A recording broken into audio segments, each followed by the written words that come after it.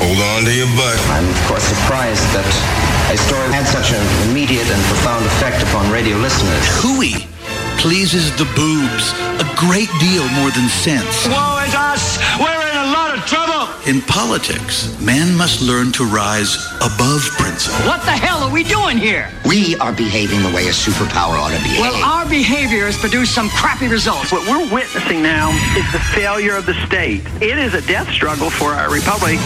Giving voice to liberty in our time. Joey Clark.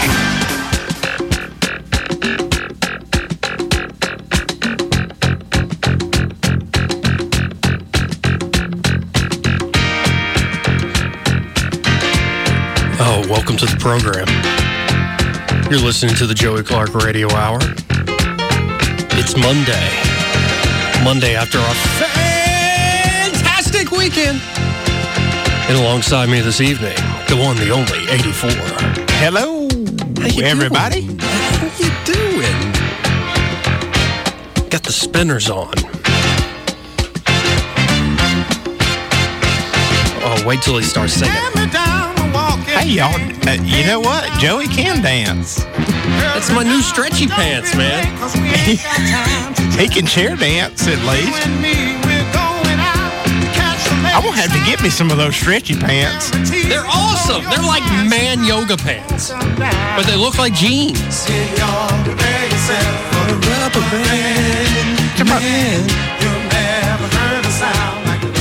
Yeah, it's like man yoga pants. I got the new stretchy jeans, for those who don't know. I'm not going to give the brand a plug, but they're pretty cheap. I found them at Kohl's. That is the perfect way to describe those. Yeah. Like, seriously, I told you the story about putting my wife's yoga pants on one time. How was that? It was magnificent. I know. And, like, this isn't as, revealing as if I wore yoga pants. No, because you still got the seam. Yeah. Like, they look like blue jeans, but they're not. And there's still some denim incorporated, cool. but they're stretchy. And it feels like I'm wearing sweatpants. Like, oh, man, my area, my junk isn't all bunched up. Like, I feel good. Well, I mean, you take care of your own junk. WTMI. Welcome, ladies and gentlemen. Now, yeah, I did. I watched some wrestling this weekend. I went and saw Infinity War this weekend twice. Yeah. Got some shopping done. Almost took over the world with the Roman Empire. Civilization, for those who don't know. Listen to some music, some Greta Van Fleet, the new Jack White album on vinyl. Got to be a good movie if you went twice. Oh, fantastic movie. And it's such a good movie. And when I listened to non-spoiler reviews and people saying, it's so good, I'm not going to talk about it at all, I understand why they said that now. I've only once in my life, and I've got you by, I guess, about, 10, 12 years? Yeah. Only once I've ever gone to see the same movie twice in the theater. That's very impressive. I saw Return of the King, the last Lord of the Rings movie, a few times in theaters. Because that movie made me cry. It's like the little hobbits. They're the ones who actually saved the world. And I saw Dumb and Dumber twice. I don't think I saw that in theaters. That still holds up as one of the best comedies. Now, I do know, but I do love the Hobbit movies and all the, what are the other ones before them? Lord of the Rings. Yeah, Lord of the Rings and the Hobbits. Lord of the Rings is better than the Hobbit movies, by far. Every once in a while, we just get on a kick. Yeah. Oh, yeah. Because we rarely have time. Lauren and I, we don't. We've got a 20-year-old, a 16, 14, and 12-year-old. We're pretty busy transporting and going to sporting events and this and that. But there's a month or two where we don't have a whole lot to do in the middle of the summer, and we'll just sit down and say, "Hey, let's start a series," and that's The Hobbits. The Lord of the Rings. It's a lot of movie to watch, especially if it extended cuts. But you do it, for a whole week. It's like, once a night, and you get into them, and I've really gotten to where I enjoy them. There's something else too. I can't remember what it is. Star Wars, maybe? No, it's not Star Wars. What's the Harry Potter? Oh, Harry Potter. Yeah, Harry Potter's great. Those are pretty cool, and so we'll hit like 6 of them. So. Yeah, these made me want to go back and watch the older Marvel films, because I really can't remember going to the theater with my dad in 2008 to see Iron Man. You know, they set this film up with, wasn't it Batman versus Superman? No, that's DC. That set up the Justice League and Wonder Woman. This was set up by Iron Man, Iron Man 2, Iron Man 3, Captain America Winter Soldier, Captain America Civil War. Okay, Captain America. Thor, Thor Dark World, Thor Ragnarok, there you the go. Hulk movie. The Hulk is the one they did have to recast. That Hulk movie was Ed Norton. It was one of the Captain America movies where they kind of started pulling all these people in. Yes, that was Civil War that they started pulling people in. There you go, Civil War. That's the one I'm thinking of. See, I get confused. And the guys who did that movie and who did Winter Soldier are the ones the Russo brothers. They directed Infinity. They did this one? Yes. I'm sure it is pretty good. Those are my favorite. Maybe Thor Ragnarok is up there because Thor Ragnarok is so damn funny. They were bringing like one character in just for a cameo here and a cameo there. Well, that was kind of the test run. Can we do this? Can we literally get out our action figures like we're kids and see who's going to fight whom and that's, in what way? And that's what this movie is. That's what Lauren asked me when Coleman and I, when we got home from the last Captain America movie. She says, "What do you think about it?" I said, "This is a setup." I said, "There's one coming that is going to be dynamite." And they deliver. They deliver in every way. If you are a fan of Marvel movies, go to these. And even if you've seen 3 or 4 of the Marvel movies, there are 3 or 4 I could recommend to get you caught up. It is incredible feat, not only in terms of storytelling, but just a commercial cinematic endeavor. To put all this money in over 10 years, and now it's remarkable. But I don't want to gush too much about it because then I'll start giving things away. Yeah, no, don't do that because I have no clue. I want to be clueless when I walk in, which isn't hard for me. So I had a good, fun weekend, and I decided not to look at the political news until this morning. And well, then you ruined your life when you look at the political news. Who watches the White House Correspondents' Joey, Dinner? do you know who how actually sit and watches that crap? Do you know how much happier I am since I have quit watching the news? Oh, likewise. I didn't even know the Correspondents' Dinner was this weekend. I didn't know until I saw it up on the screen. I ended up having to work Saturday, and then Sunday Savannah had a play, and we went to her play and did that, and then we had some friends of ours come over. Yeah. We had a big cookout Sunday night, and it's almost like the world doesn't revolve around Washington, D.C. And it didn't. And then this morning I hear all this stuff about what this wolf chick said about Donald Trump, and I'm like, so what? Or, well, it wasn't Donald Trump, it was Sarah Huckabee Sanders. But I don't want to talk about that event specifically, but just as a prompt, that event, and she got bashed because she was too harsh or too mean-spirited or wasn't in the spirit of the Correspondents' Dinner, which means to kiss all to bring everybody together. I don't care. I don't either, but here's a thing with comedy I've found, especially listening to a lot of these podcasts that comedians do. I love listening to how they do their craft, because there's a lot of different directions you can come from. If you're a stand-up or if you're in a writer's room, like the documentary on the South Park guys is fantastic. Can't believe those guys, that's a job for them. It's actually high pressure because they're churning out an episode a week. But comedy, and the one thing that stuck with me with stand-ups is you can go through a whole set, and there's that guy in the third row who's just, you got him. Like, I'm going to make fun of the Mormons. They're crazy, stupid religion. Yeah. I'm going to make fun of the president. Oh, yeah. As soon as you make fun of that thing near and dear to that guy. Yeah, he's a Catholic. Yeah. How dare you, sir? How dare you? You're being offensive. It's like, that's kind of the point. Now, it's different for different comedians. But if you go see, say, a guy named David Cross, expect some against Trump. He's fairly left-wing. Expect that. You need to know who you're talking about when you write these reviews, and just maybe you should know who they are before you go see a comedy show. I don't know. I think people are too thin-skinned on all different sides, so to speak, all different perspectives. There's a lot of people that it's this phrase that keeps coming to mind real quick. Keeps coming to mind. They have a right to speak. I'm like, yeah, they have a right to speak and say whatever they want. people have a right to criticize them and say whatever they want. People have a right to criticize the people that are criticizing people. I mean, we have a right to do all sorts of things, and it doesn't mean the world will be all, hunky-dory. It really doesn't. You know, Joey, I think I came up with this on my own. I think I did. Okay. You know me. I attempt to be funny. Yes, sometimes you attempt. Thank you. I like to make people laugh. I mean, it gives me joy to see someone laugh at what I'm doing or enjoy what I'm doing. I like to perform. I really do. And, comedy is like, and I don't know how this came to me, comedy is like walking around naked. Yeah. Oh, yeah. If you've ever had a girlfriend, I don't know if you've ever had a girlfriend before or not. Yes, I have. But, I mean, the first time that you just bear all in front of them, it's like, this is me, and it really ain't as good as I think it looks. Mm-hmm. But, accept it or you don't accept it. That's why you have to have very low self-esteem. You're like, oh, this is terror. I look awful. Well, so somebody will pick you up. It's like, well, you do look like crap, but I like you. I get that a lot. I mean, that'll do.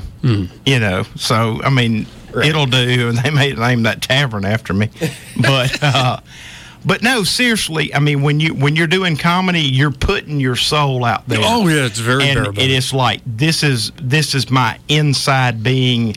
Accept me or don't accept me. Right. And I don't understand why comedians get all mad when people complain about what they said.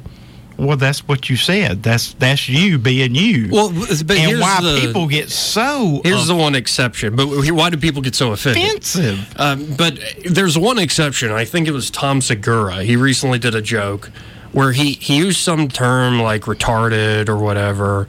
But the whole point of the bit was to say that, like defending people who are challenged in some way.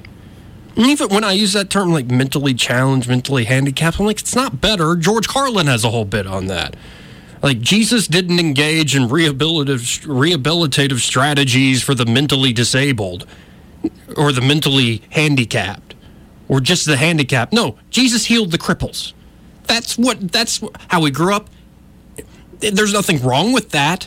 Now, I also get these words like, you mongoloid idiot. Those used to be technical terms. Well, no, they used to be medical terms. Mongoloid, idiotic. Well, they still are medical terms. But right. And so they're not acceptable anymore. They take on a certain connotation in society. People use them to just anybody that disagrees with you, idiot.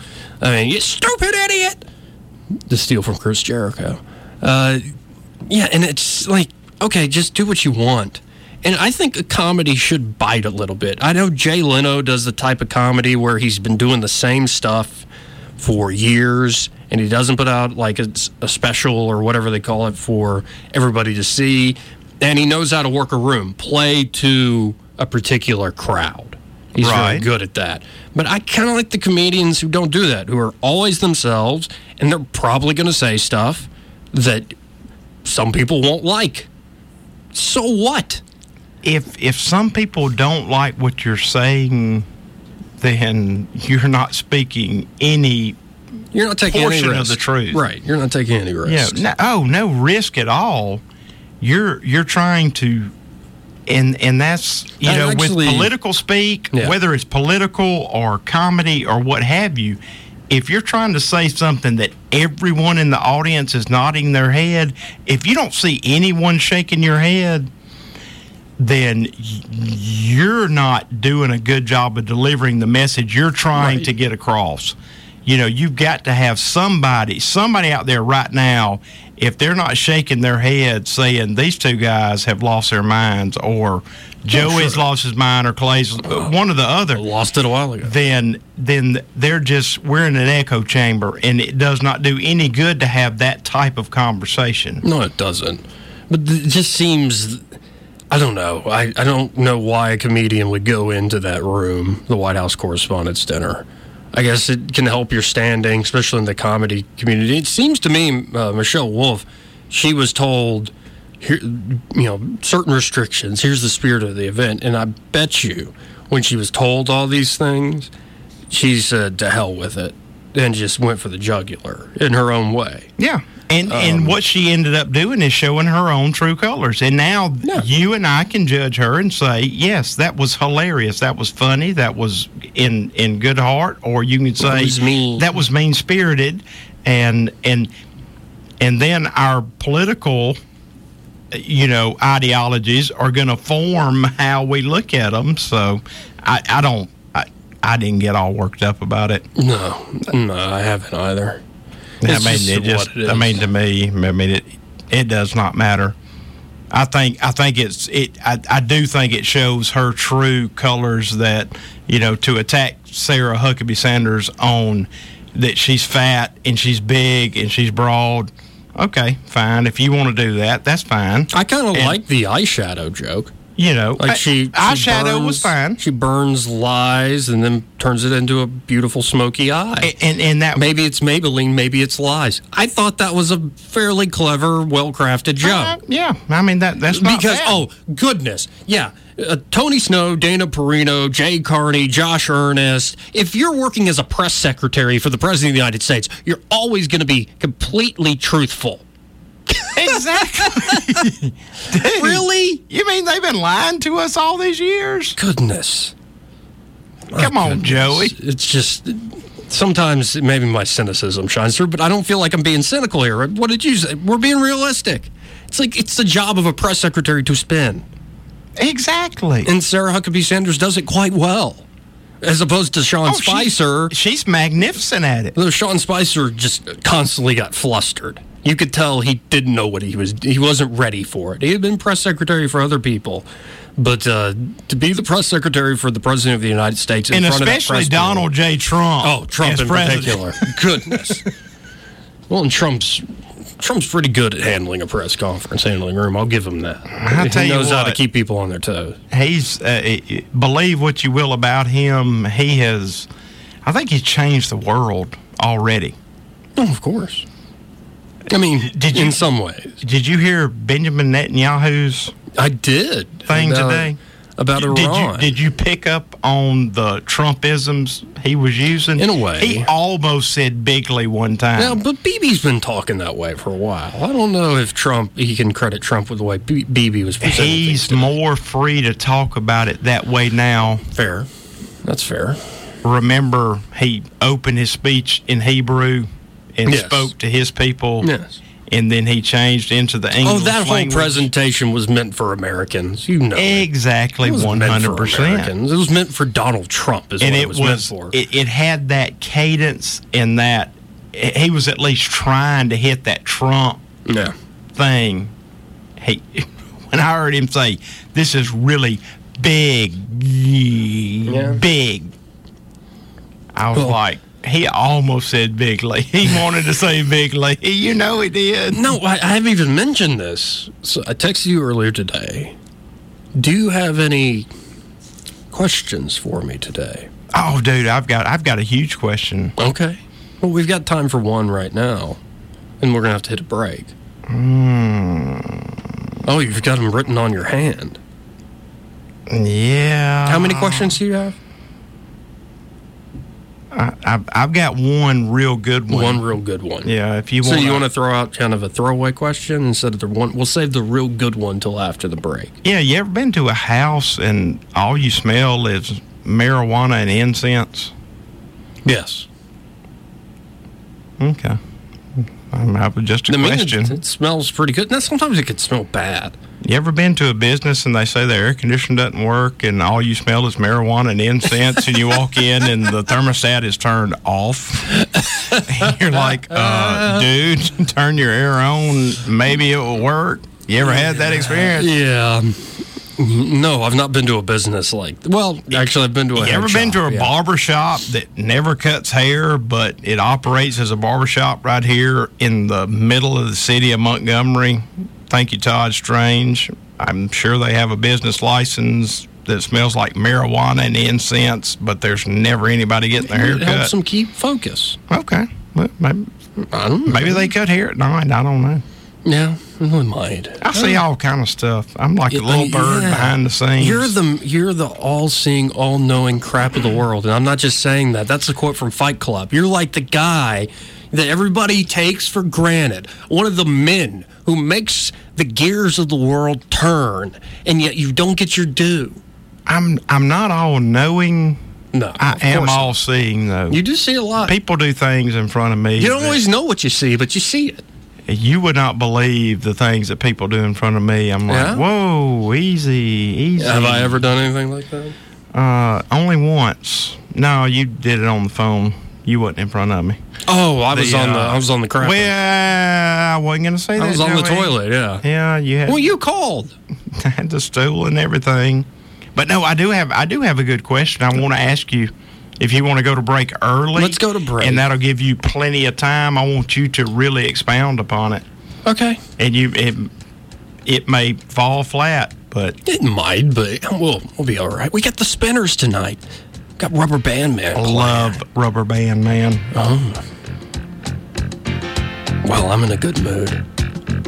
There might be peace on the Korean Peninsula. The economy's booming. I got new stretchy pants. Life is good. I got to find out where to get some of those stretchy pants. I'll tell you during the break.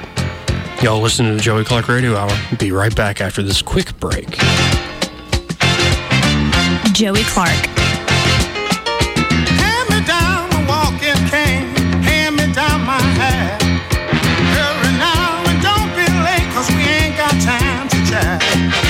You and me, we're going out to catch the latest sounds. Guaranteed to blow your mind so high you won't come down. Hey, y'all, prepare yourself for the Rubber Band Man. You've never heard a sound like the Rubber Band Man. You're bound to lose control when the Rubber Band starts to jam. Oh, this dude is out of sight. Everything he does.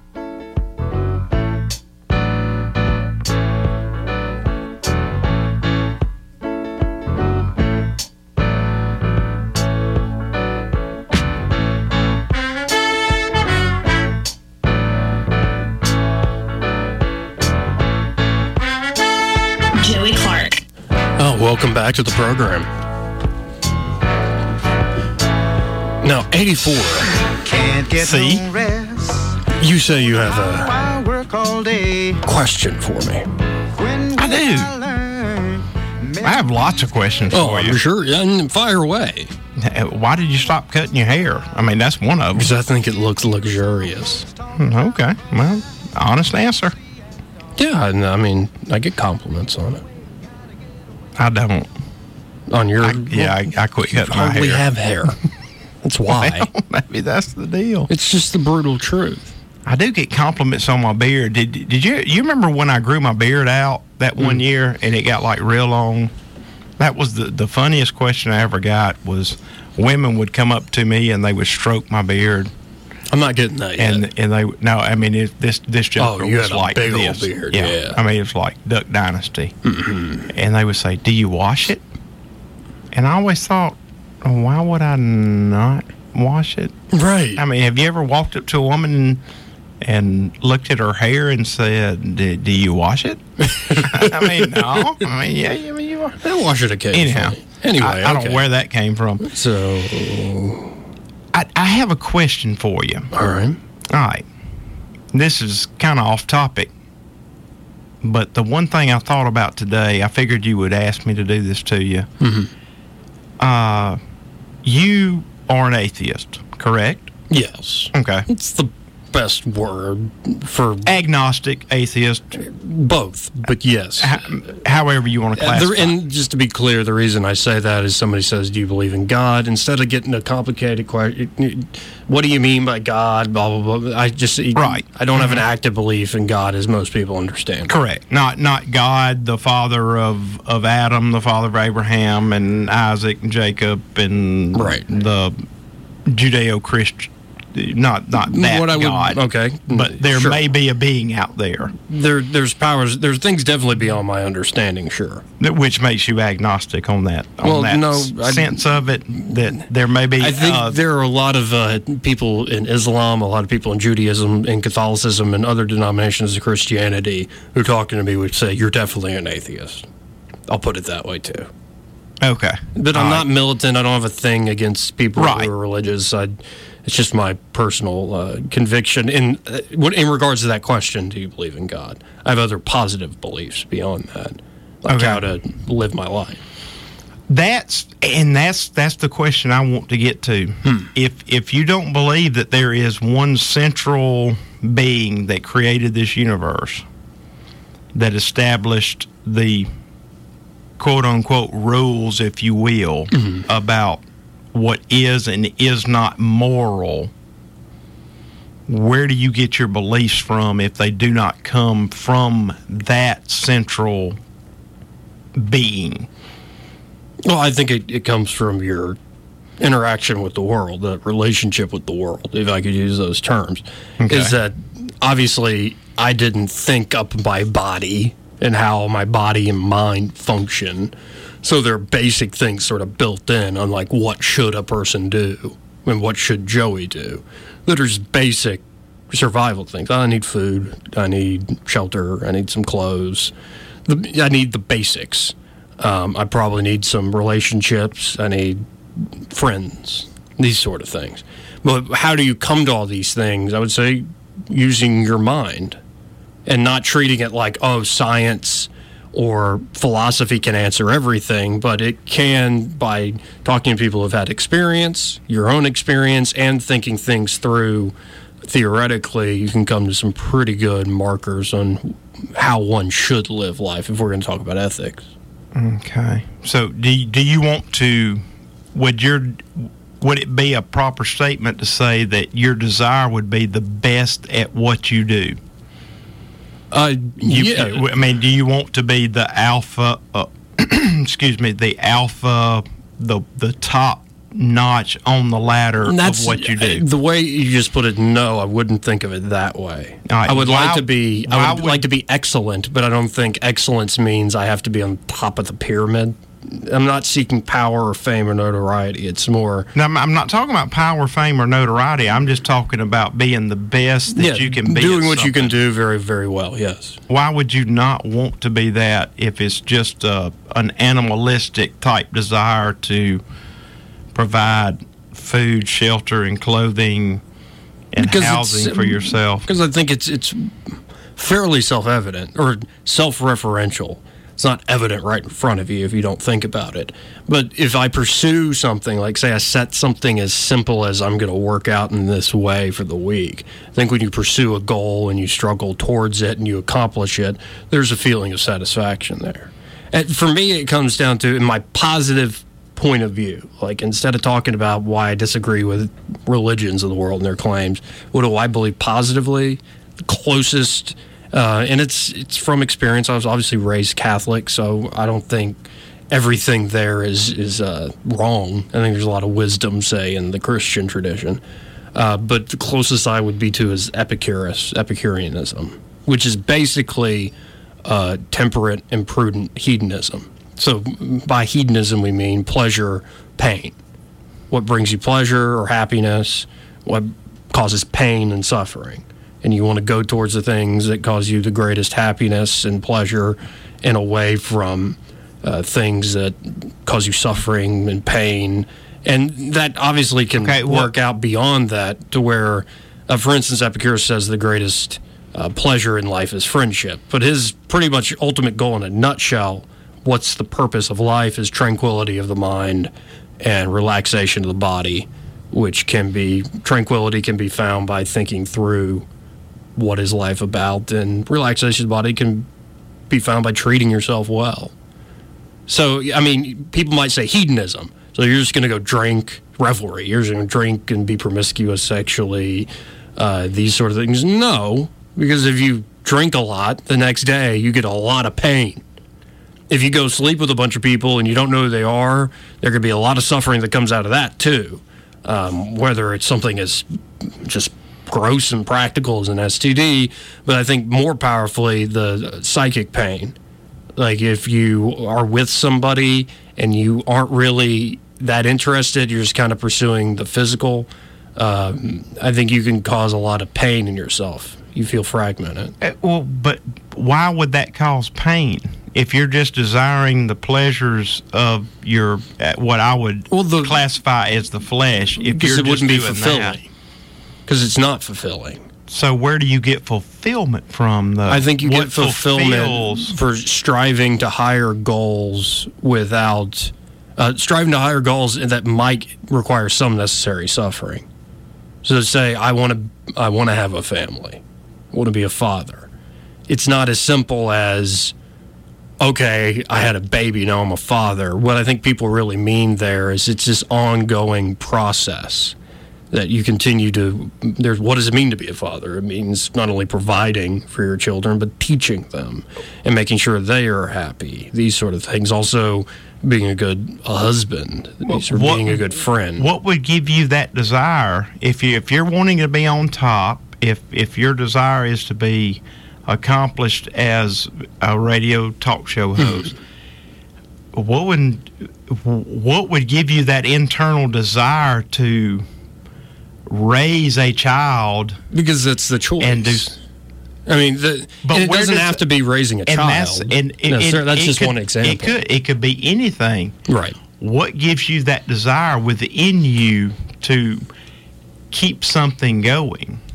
Is it because that you think that when you die that you just don't exist anymore and you want your legacy to live on? Or, I mean, is it something that selfish?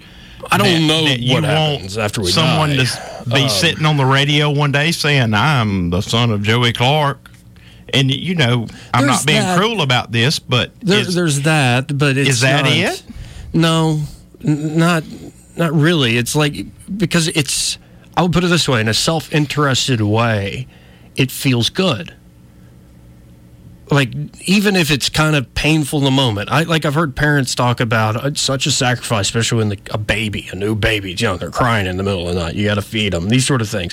And these folks, when they talk, they're worn out, tired. They sound miserable in a way. But you can also hear through their tone that it is very, very fulfilling. It feels good to be able to take care of that person you created in a way.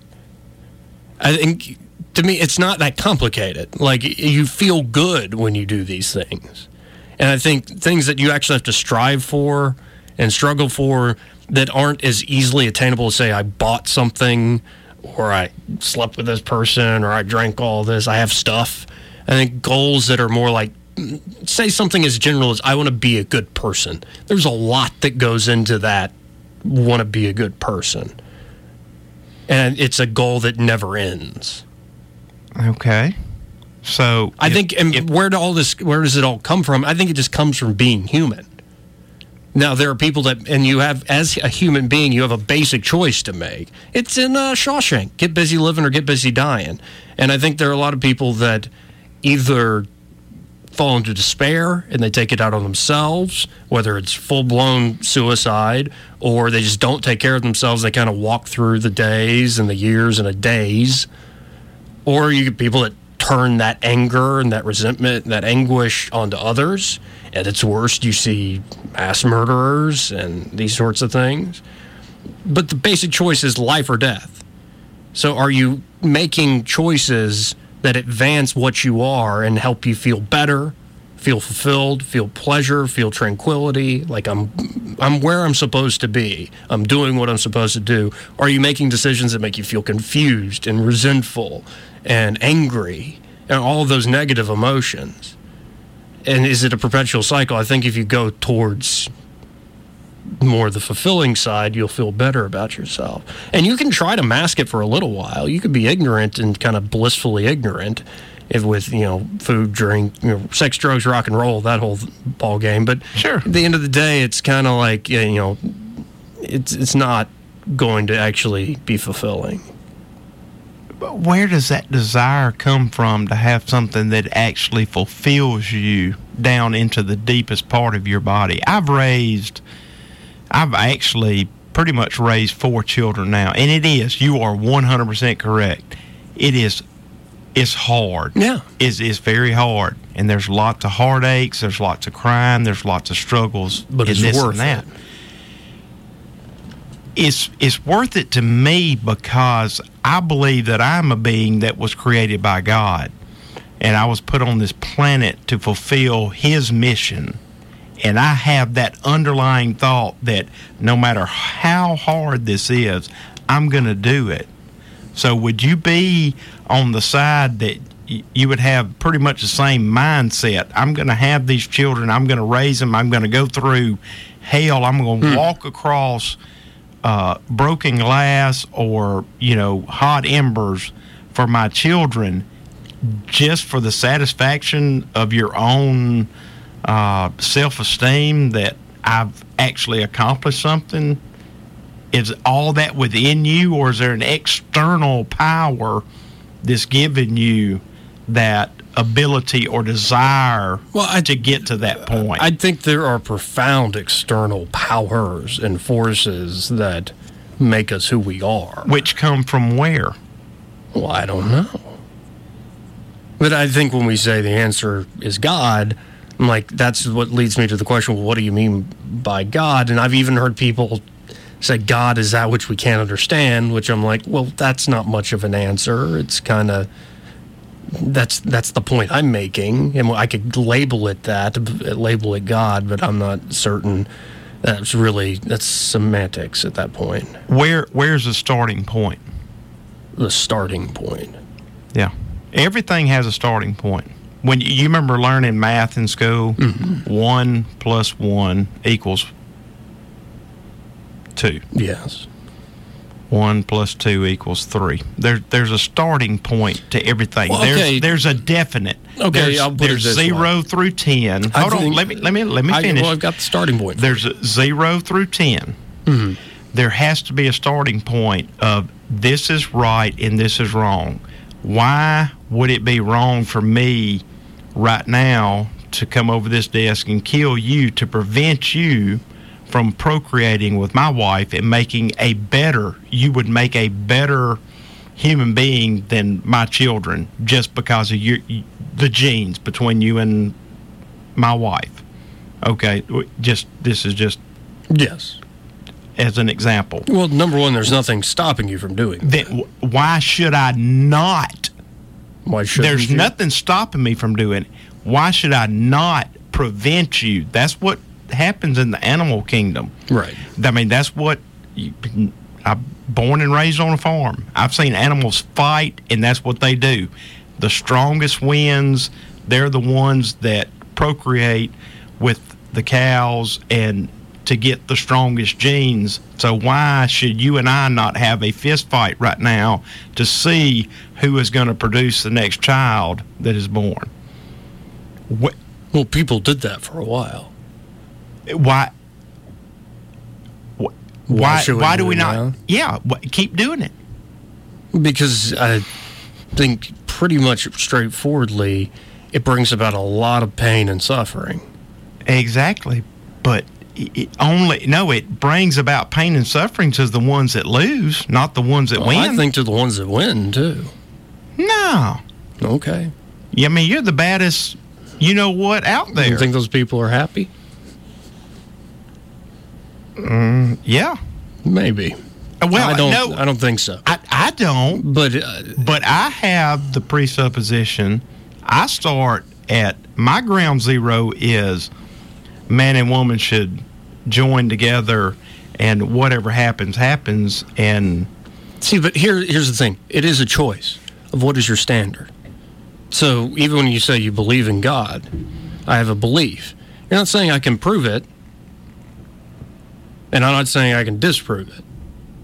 You're making a choice by what is the standard here that's keeping us together. I would say, number one, where does it all start? That things are real. There is a real world outside of my mind and my perception of the world, and yours and everybody else's. That human beings, like a meteorite or asteroid or a super volcano could go off, and human beings as a species could go extinct, and the world would still be going on and wouldn't blink for 1 second. I mean, we can predict in millions of years our star might go out. These sort of things. The sun might go out. I think the world outside of us is very real. So if you start there and say, okay, we can trust the world, then the trick really becomes, all right, then what are we in this objective world? And what is the standard by which we judge our actions? And I think the standard has to be life. It has to be human beings. I think any other standard is misanthropic and inhumane. Wouldn't you want the most capable human beings to be on the planet then? Wouldn't you want the greatest men and the most suitable women to be producing offspring instead of just haphazardly all these folks being born?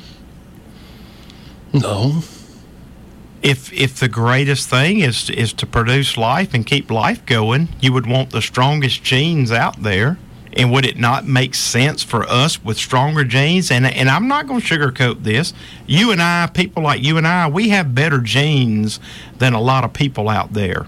We produce better offspring, or we would. I don't think you. I'm not certain of you saying that, but I would. No, but I do know that.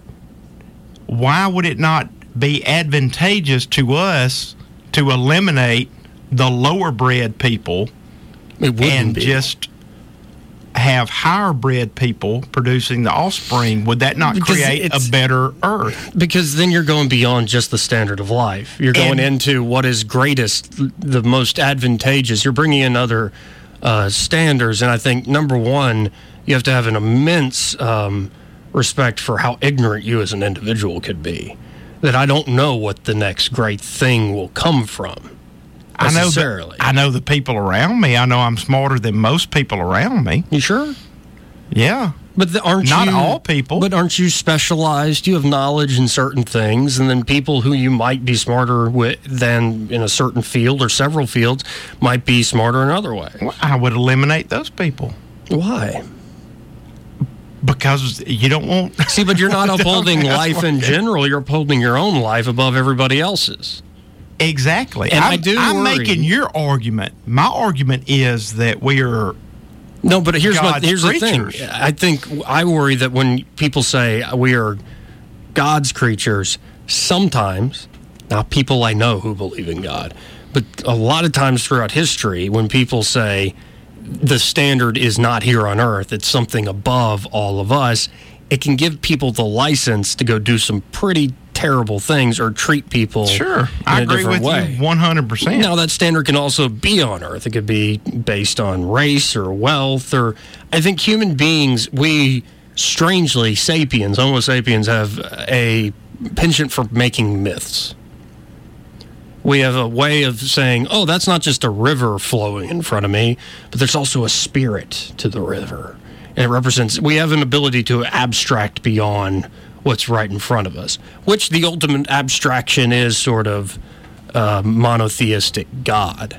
But to think that isn't what necessarily exists, and is to believe that is what requires good ethics, I don't know. It just seems to me that if somebody could prove that God as you understood him or understand him doesn't exist, would you stop loving your children and take care of them?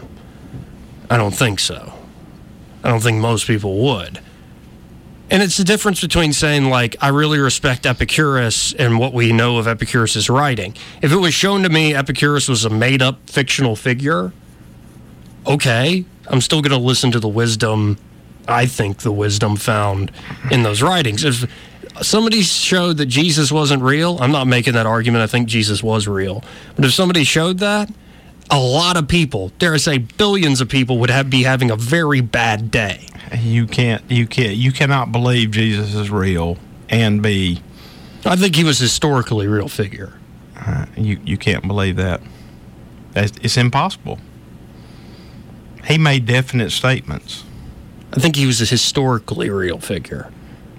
then you don't believe what the scriptures say. You can't believe that was the one thing about our Lord, or my Lord, Christ Jesus. He was very kind, but he made definite statements. When he says, I am the Son of the Father, when he says, to no one comes to the Father but by me, that's period. Ball game over. You can't say he was a good guy. He was either... Well, that's not what I'm saying. He was either delusional... Right. If he was a real figure, you should not believe another word he said. If I told you right now, you see the color of that wall right there, Joey? That's purple. If I told you that, don't believe anything else I say. If I think that black is purple, then I'll lie to you about anything. Well, and if you say that I'm the Son of the living God and no one comes to the Father but by me, if you discount that, okay, I can understand. Yes, he did live, but you cannot say... But I want to get to the point because it's even an argument within Christianity, people who are all believers. I do not think things are right or wrong because God says so. Like, even if I'm saying I believe in God, I don't think that's how it works. It's kind of the difference, and we've had the discussion before. Your kid reaches out to touch a really hot stove or, say, an electric fence, and they're going to reach it, and you say, don't do it. And they go, oh, man, Daddy's really telling me not to do that. And they don't. You don't want them going through the rest of their life saying, I don't touch electric fences or fires because Daddy said so. You want them to understand that if I touch the fire, I'm going to get burned.